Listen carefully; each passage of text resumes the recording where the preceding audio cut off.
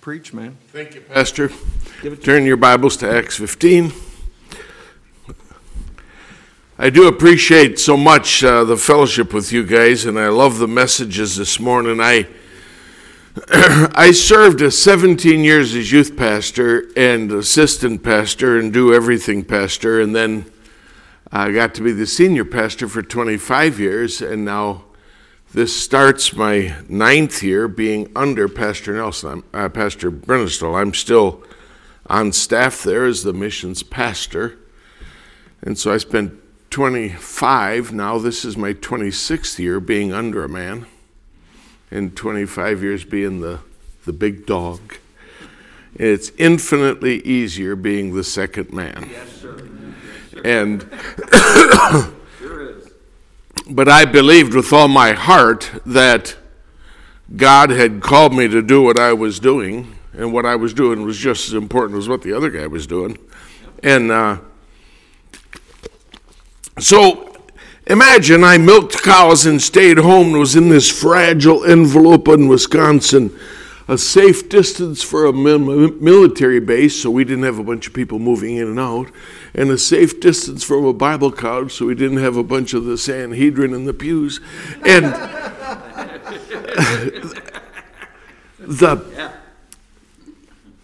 the Lord blessed, and we grew from 200 to 300 and 400, and now almost 600, and God blessed. But I believed when we were running 20 that the Holy Spirit of God was there. And I believed He was in every inch of what we were doing. And it took us several years to reach critical mass. And the pastor was bivocational, and I was bivocational. When he asked me to go on staff, it was $25 a week, and I was overpaid at that time. And you know the old adage in the Baptist circles, if you can't give them a raise, give them a title.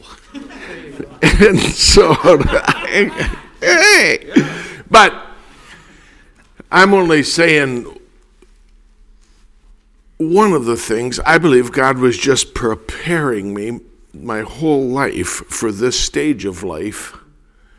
And just as if I was in Cameroon, Africa, this is what God's wanted for me my whole life. And I just had to go to school for 42 years to learn to do what He has me doing. And I'm for the preachers. I have never worshiped at success, and I've never been a big man worshiper and all that kind of stuff. And there are great men, and God uses people with their natural abilities and talents and influence and experience, but at the end of the day, we keep our eyes on the Lord Jesus, and we pray to Him, and that's the end of it.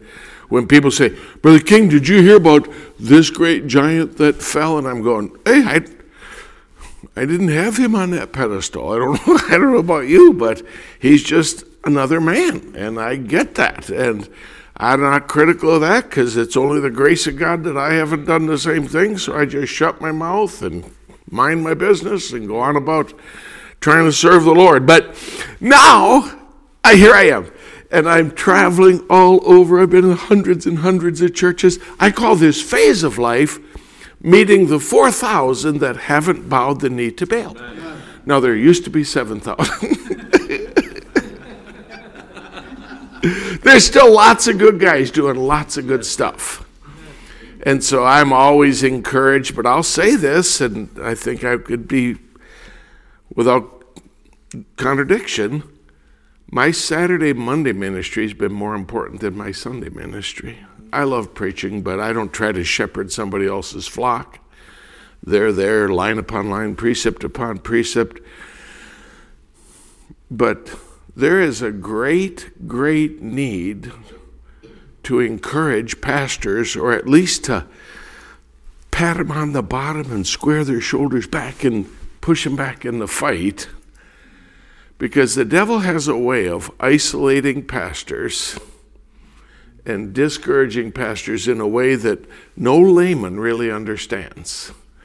And of course, commonly they'll say, well, Brother King, did you ever have? And before they even finish the sentence, I go, yes, we had that. I got a t-shirt for that. But hey, I thank Christ Jesus my Lord, and that he counted me faithful, putting me into the ministry. But as I've gotten around, there are places I marvel that anybody attends that church. You'd have to beat me to make me go there. I mean, permission to speak freely. I was in a church in Tennessee, a Wednesday night. I'm 70, and I think I was the youngest person in the building. 80 people, 90 people, Wednesday night, right? Okay. Prayer request, wonderful. Now, they prayed more to keep people out of heaven than to get people into heaven. Every prayer request was for a health need. Pray for Maud's goiter, pray for So's leg, praying for so-and-so, and I'm for that. But not one person prayed for a lost soul, not one person mentioned somebody they'd witnessed to, not somebody called a name and, hey, I want my daddy saved.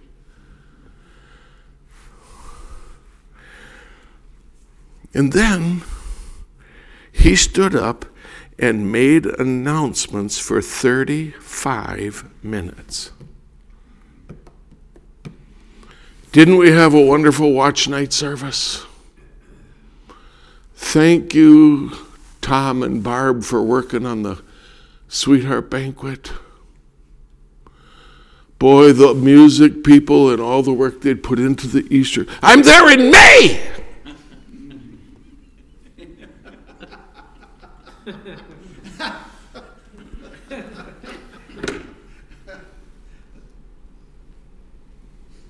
Who wants to work on the picnic for Memorial Day? Who wants to work on the 4th of July float? Hey, listen, Labor Day, we're going to try to honor the workers. Thanksgiving, we're going to have the Thanksgiving meal. And pray for the group looking at Christmas cantatas. He announced from January through December on a Wednesday night to every single person in the building knew exactly what was going on. And I'm thinking, what is wrong with you? What is wrong with you? Brother King, you got to be done at 8:15. The kids are out of Awanas. I got the pulpit at 1 minute after 8.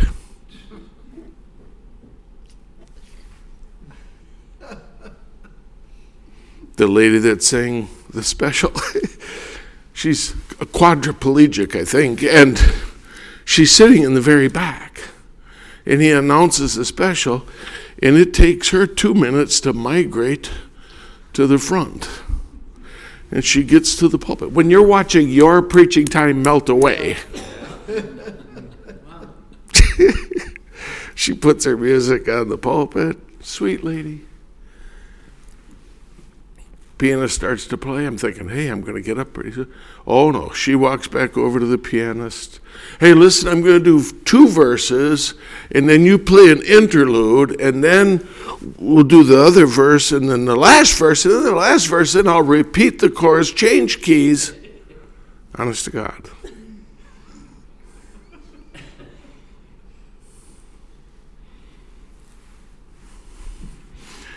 She sang every verse. She played an interlude verse. We repeated the chorus, and 6 minutes just went past. I'm saying, if you see it as an outsider, all of a sudden you realize, boy, we do some stupid stuff. Yeah. And the pastor says to me on Monday or Thursday, Brother King, did you see anything at all you thought could be improved in our church? I mean, we don't have any young families.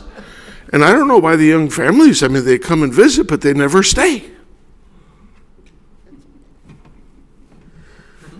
Now, I'm not a guru on all things you ought to do, but, oh my goodness. Think through. These people that are going to the big box churches, I promise you, nobody's making announcements. The most they ever say is, don't forget this is the week to sign up for camp.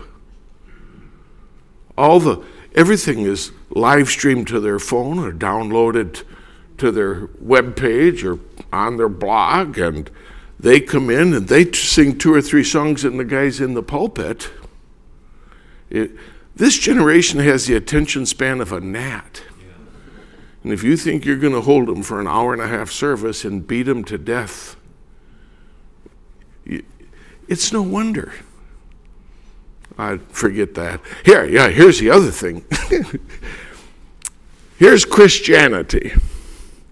And I was a farmer, and hey, we would milk a cow and pour the pail into a bucket in the middle of the aisle before we took it to the cooler. And if you let it sit, the cream has a way of coming to the top in a pail of milk. And the whey is down there on the bottom. Now you can slop hogs and there's still protein in the whey and all of that. But we make ice cream out of the cream on the top.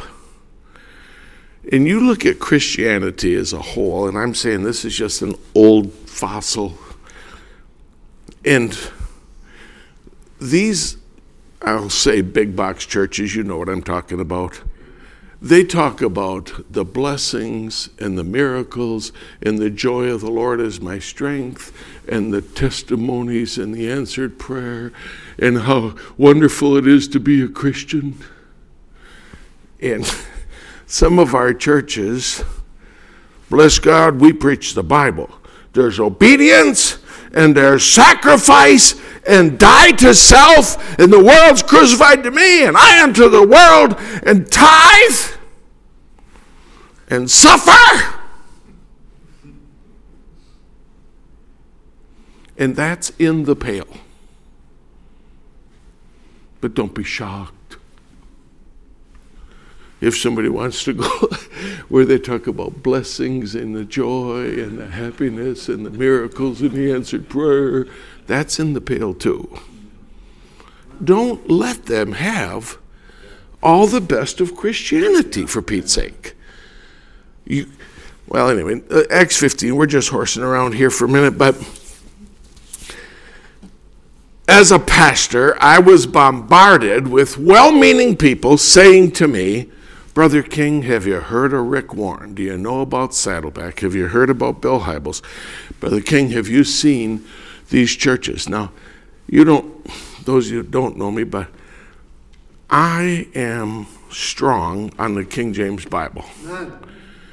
And I'm real strong on the local church, and I'm even stronger on a personal walk with Jesus Christ. I'm kind of against church rules and all of that. My goodness, every man that hath this hope in him purifieth himself. I'm for them personally knowing the Lord and doing what they do because they love the Lord, because they tremble at the word of God, not because the preacher might see them. They live it because they believe it themselves. But our kinds of churches get accused of being legalists all the time. I don't think in all the years as a pastor I ever preached in anything but a white shirt. My people knew if I had a colored shirt on, it meant I wasn't preaching that night. If I was preaching, I wore a white shirt. I always wore a coat and tie. I don't care how hot it was. And I'm saying it's a big deal to me to set a right example of, look, we're in church. We're here. I don't care about you, but I do care about him. Amen. But we get accused of being legalists and living for the externals and not being after the heart. And after a while, when you're bombarded with that enough, and the people say, well, have you noticed that some of our families are going? They never leave and go to a stronger church. They always go to a weaker church. You find out they don't really believe what you believe. They've just put up with you for a while. But they go to where they really do believe. And people would say, Brother King, have you? And they would buy me a copy of The Purpose-Driven Church. Hey, I think there's some, are you aware, are you alerted to? And they're not saying you're stupid. They just think you're misguided. And if you knew what was out there, if you knew what was available, if you knew, hey, if you play your cards right, you could have this. And that, you don't know how I just vomit at that whole mentality. But here in Acts 15, and you guys are familiar with this, I don't have an alliterated thing like these professionals, but the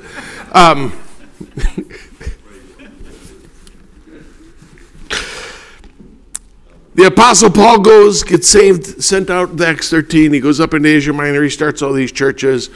And, of course, the big debate comes back. He's back at Jerusalem. And, hey, do the Gentiles that have come to Christ have to keep the law of Moses and be circumcised and observe the Sabbath day? Do those guys have to do that?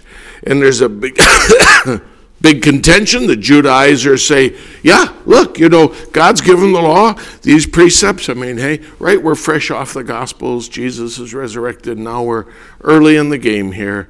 And notice it says in Acts 15, verse 4, when they were come to Jerusalem, they were received of the church and of the apostles and elders, and they declared all things that God had done with them. But there rose up certain of the sect of the Pharisees which believed, saying that it was needful to circumcise them and to command them to keep the law of Moses. And the apostles and elders came together for to consider of this matter. I mean, you're acquainted with how this happens. Acts 15. And so they declare, here's how God worked. I mean, the Holy Spirit moved in, and these people got saved, and churches were started, and boy, they quote the law, and Peter speaks, and after they look at some Old Testament references, and Paul, verse 12, declares the wonders that God's wrought among the Gentiles. Verse 13, after they had held their peace, James answered, and I think he's the pastor of the church there, saying, men and brethren, hearken unto us. Simeon hath declared how God at the first did visit the Gentiles. Verse 15, into this agree the words of the prophets. Verse 16, after this I'll return and will build again the tabernacle of David. He's showing the Old Testament basis for all of this happening. In verse 17, that the residue of men might seek after the Lord, and all the Gentiles upon whom my name is called, saith the Lord, who doeth all these things. Known unto God are all his works from the beginning of the world. Wherefore, verse 19, my sentence is this. That's a very powerful verse. I've considered what you said. I've considered what you've said. I've looked at it in light of how I understand the Old Testament. I've cited my reasons, and my sentence is this. Here's my conclusion. Taking everything in, it's important to get counsel, but somebody eventually's got to stand up and say, here's what we're going to do. Amen. And he says, my sentence is this. We trouble not them which from among the Gentiles are turned to God, but that we write unto them that they abstain from the pollution of idols, from fornication, from things strangled, and from blood. And then he gives the reason. For Moses of old time hath in every city them that preach him, being read in the synagogues every Sabbath day. He doesn't say so that they'll be more pure.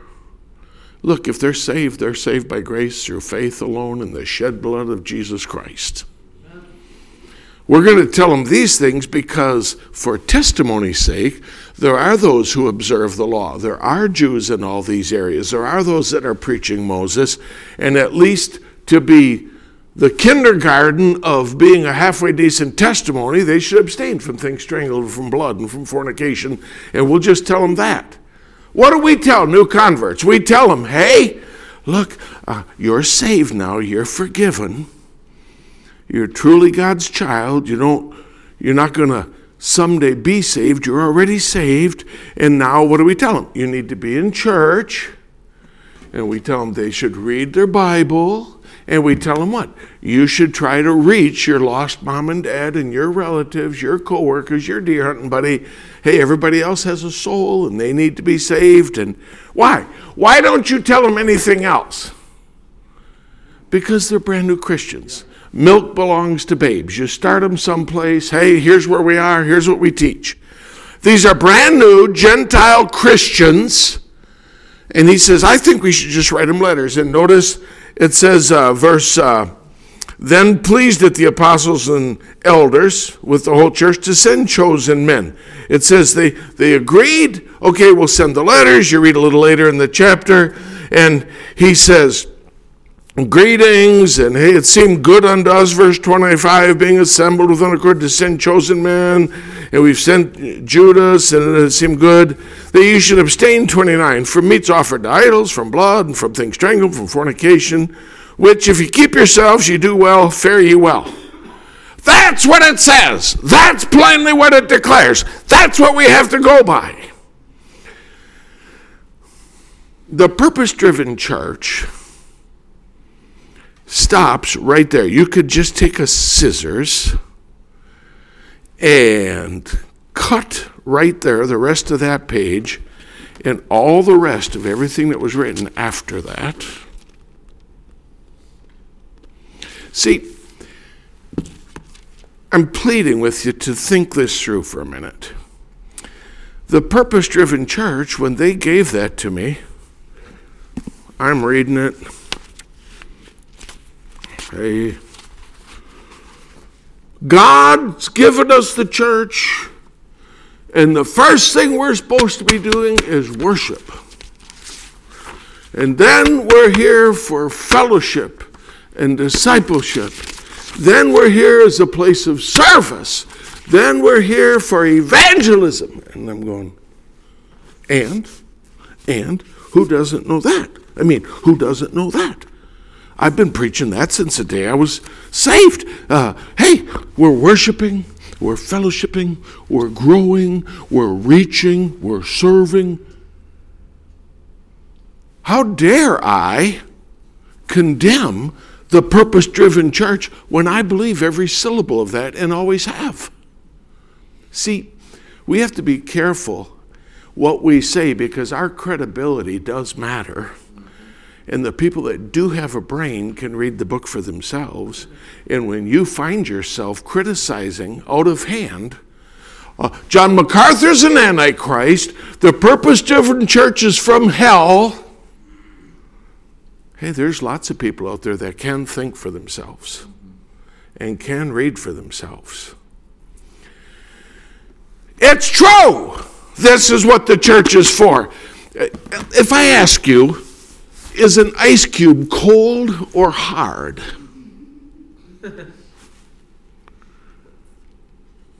You say, well, it's cold, but it's not hard. Yes, it is. Is God sovereign or does man have volition? It's a false choice, isn't it? Right. Two things can be true and simultaneously true if God says they are. I don't have to understand it.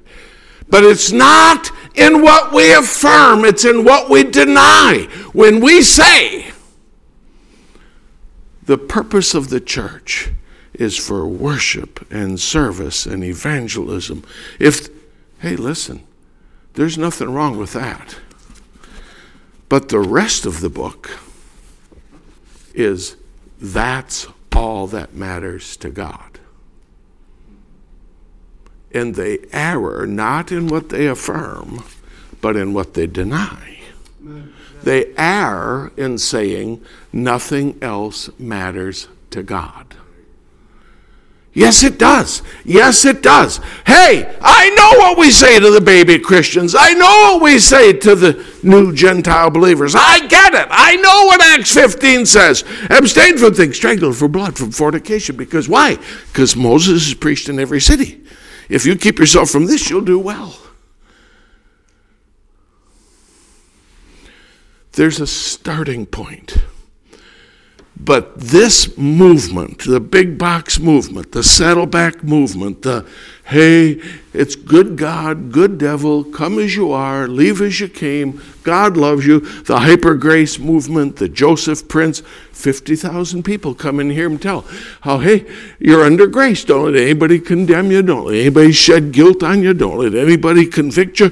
You're free. You're free. It's grace, hyper grace. God, you're in grace. He knew all about you, and you're accepted in the beloved according to Ephesians 1:6. And so you don't have to worry about it. Don't worry about it. You can live a licentious life, and God accepts it. Let me tell you something. A lot of Bible got written after Acts 15. God cares a lot about the rest of it.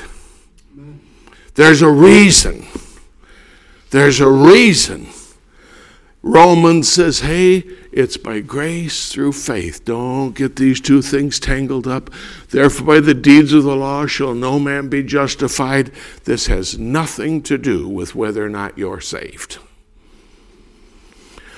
But you get to Corinthians and, hey, there's strife and divisions among you. This ought not so to be.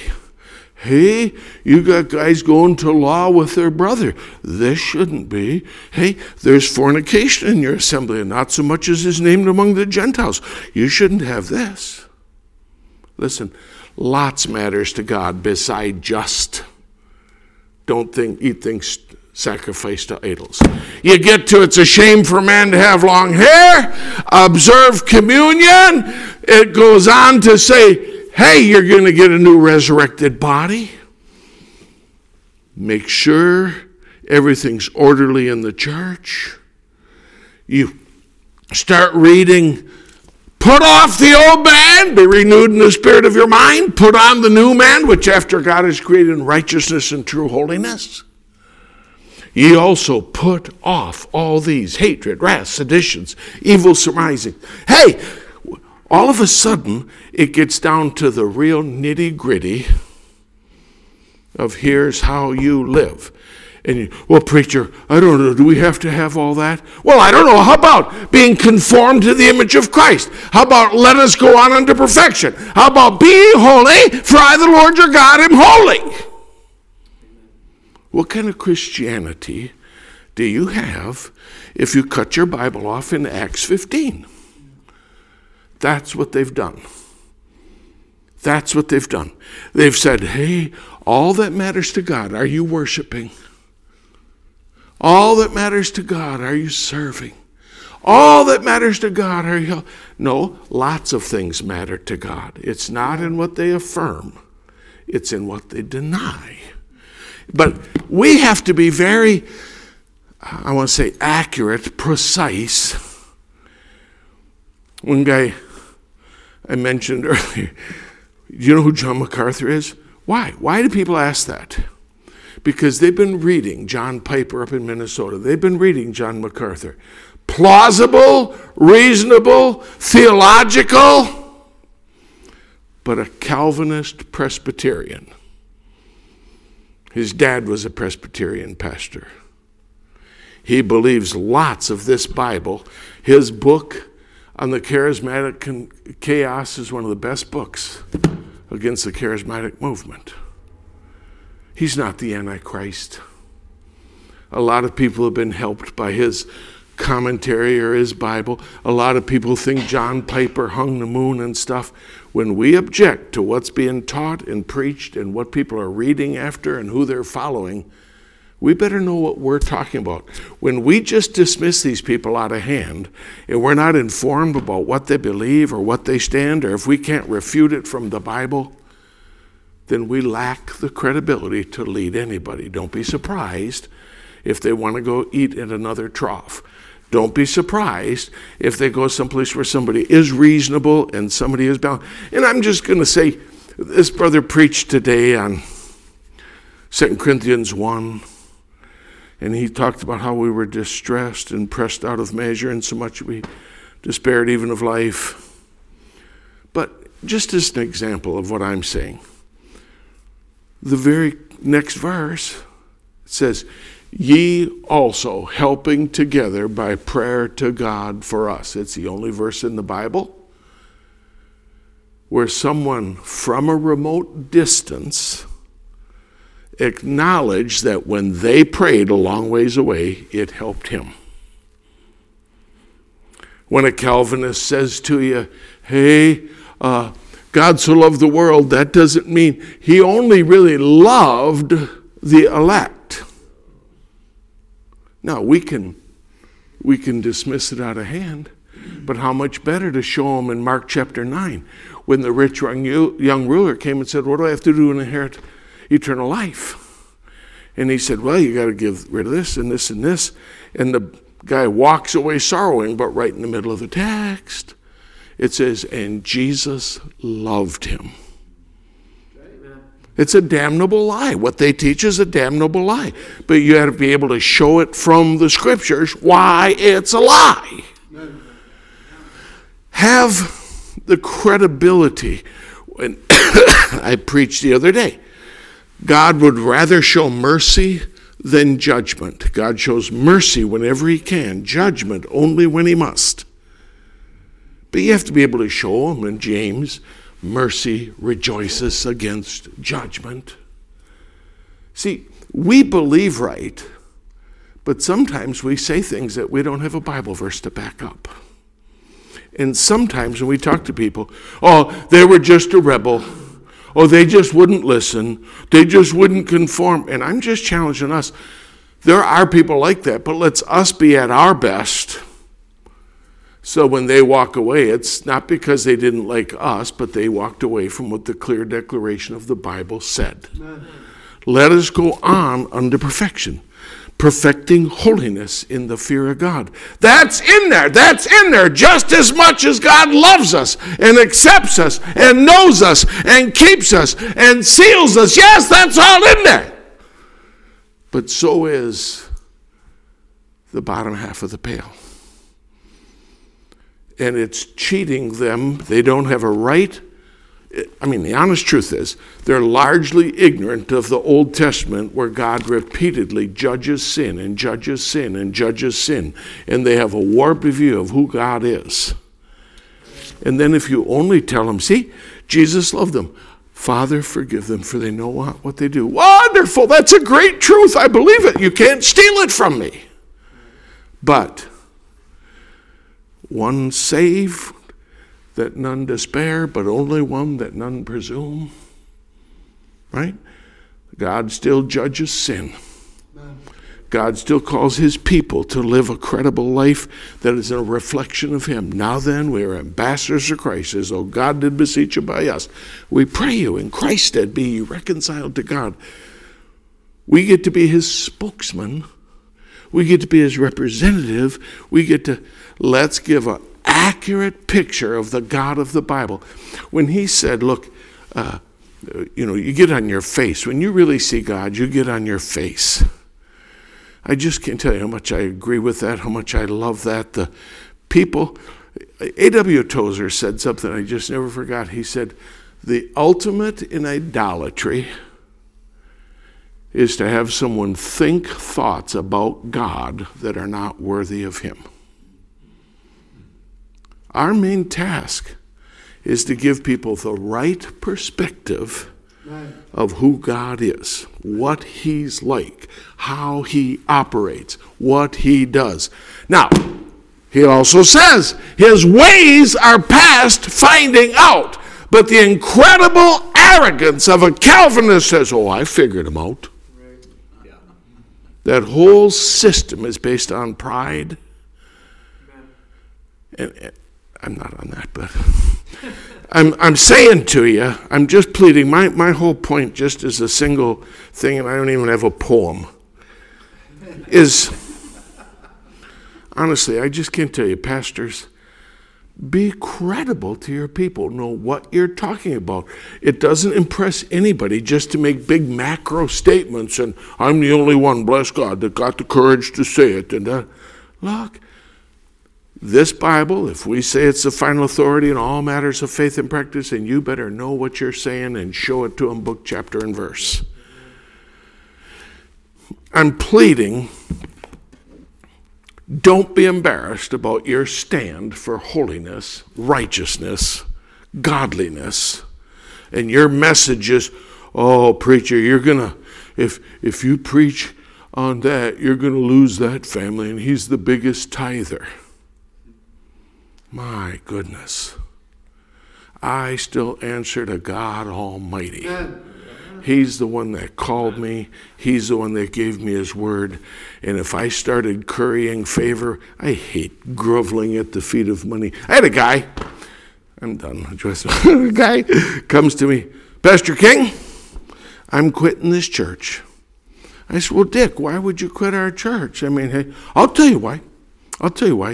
Because you are prejudiced toward rich people.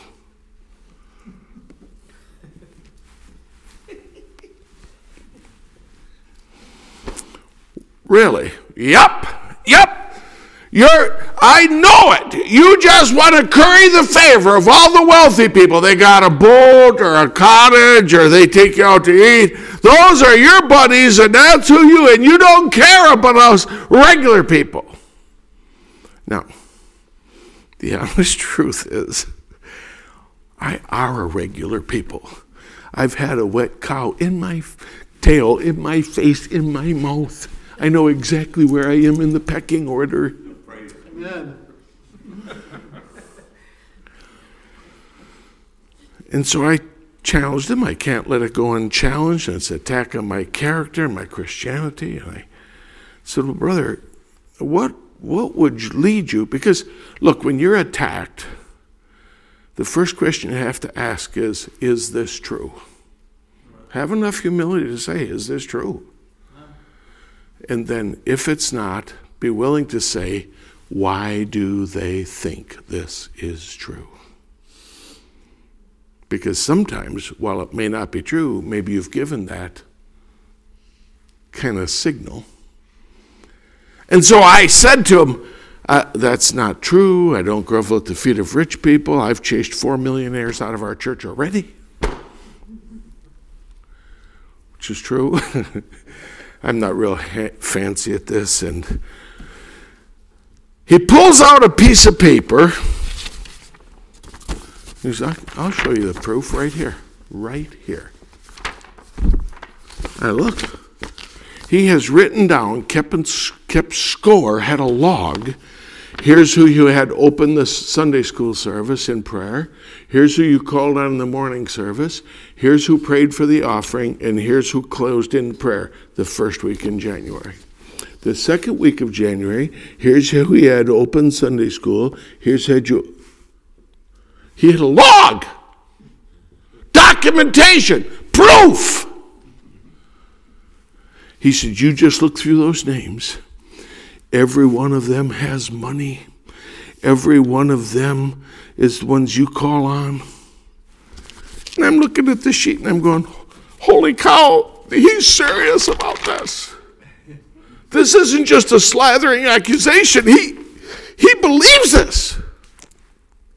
And I got to looking and grinning, and so I says, Dick, come up here. And I took him up on the pulpit, and I had him stand behind the pulpit, and I says, now, every time I had somebody pray, it was at a time when we were just opening or we were just closing a service, and the whole congregation is standing. And if you look at every one of these names, they're all the tall guys. Because their head sticks up. And when I look out from here, I'm actually prejudiced toward tall guys. And I said, now think about the dynamics. You are 5 foot 6 inches tall. And you sit in the very back row behind 2 huge gorilla of men. You know the chances that I'm going to see you when it comes time to dismiss in prayer? I'm prejudiced toward the guys that are nearer the front and the guys whose heads stick up. I'm prejudiced, but the guys I'm for are the tall ones. And as far as them being rich, you're unemployed! everybody in the church has got more money than you do. Hear me. When you're accused, let it be a false accusation, that he that's of the contrary part may be ashamed, having no evil thing to say of you. There's a premium on genuineness and integrity and fidelity to the scriptures. And you can earn the right to say hard things to people. If they believe you're trying to help them, you can say hard things to them. And I'm just challenging you. I can't tell you how much I believe this. Don't let anybody try to hyper-spiritualize you, or somebody say, hey, look, if you would just trim your message on holiness, you could have a better church. You're going to answer to God Almighty for what you preach from that pulpit. Never forget that. I thank Christ Jesus, my Lord, who's called me and enabled me. Remember, you're going to answer to him. Fear God first. And I'm just challenging you as pastors. It can be tough. Don't listen to the voices that are constantly rattling. If you trim the message, you could have this. If you don't preach on this, you could have this. Before God Almighty, I have a pure heart, and I'm trying to help you from wherever I found you to wherever you ought to be. And that's all I can do. Don't ever dip the flag on that. Let's pray, shall we? Well, heads are bowed and eyes are closed, and before I pray, who would just say, Pastor King, I know exactly what you're talking about. There are challenges we face in this day and age. I've been tempted to quit. I've been tempted to compromise. I've been tempted to defend myself. I've been tempted to justify myself. It can get pretty weary and pretty lonesome and pretty bewildering sometimes to be in ministry in this day and age. But more than anything else, I want the Lord Jesus Christ to be pleased with me, my preaching, my ministry, my example in front of our people. And I serve the Lord Christ. I need the reminder today. Would you just slip your hand up and put it right back down? I need the reminder today. God bless you. God bless you. God bless you. Heavenly Father, these are sweet guys, and I know they're battling at the battlefront and courageously standing for truth. And boy, it can be discouraging to see people walk out the door never to return. It can be discouraging to have people criticize you from within. Lord, help us to remember that there is a place for Acts 15, but there is a place to go on, a time to get serious about the smaller matters, shamefacedness, humility, obedience. Lord, help us be conformed to you. And I pray for each preacher here especially. God, encourage his heart that what he's doing is not only biblical, but you're keeping the records. And help him claim that God's not unrighteous to forget your labor of love, and that you've ministered to the saints and do minister. Help us stand both feet on your promise today, I pray in Jesus' name. Amen.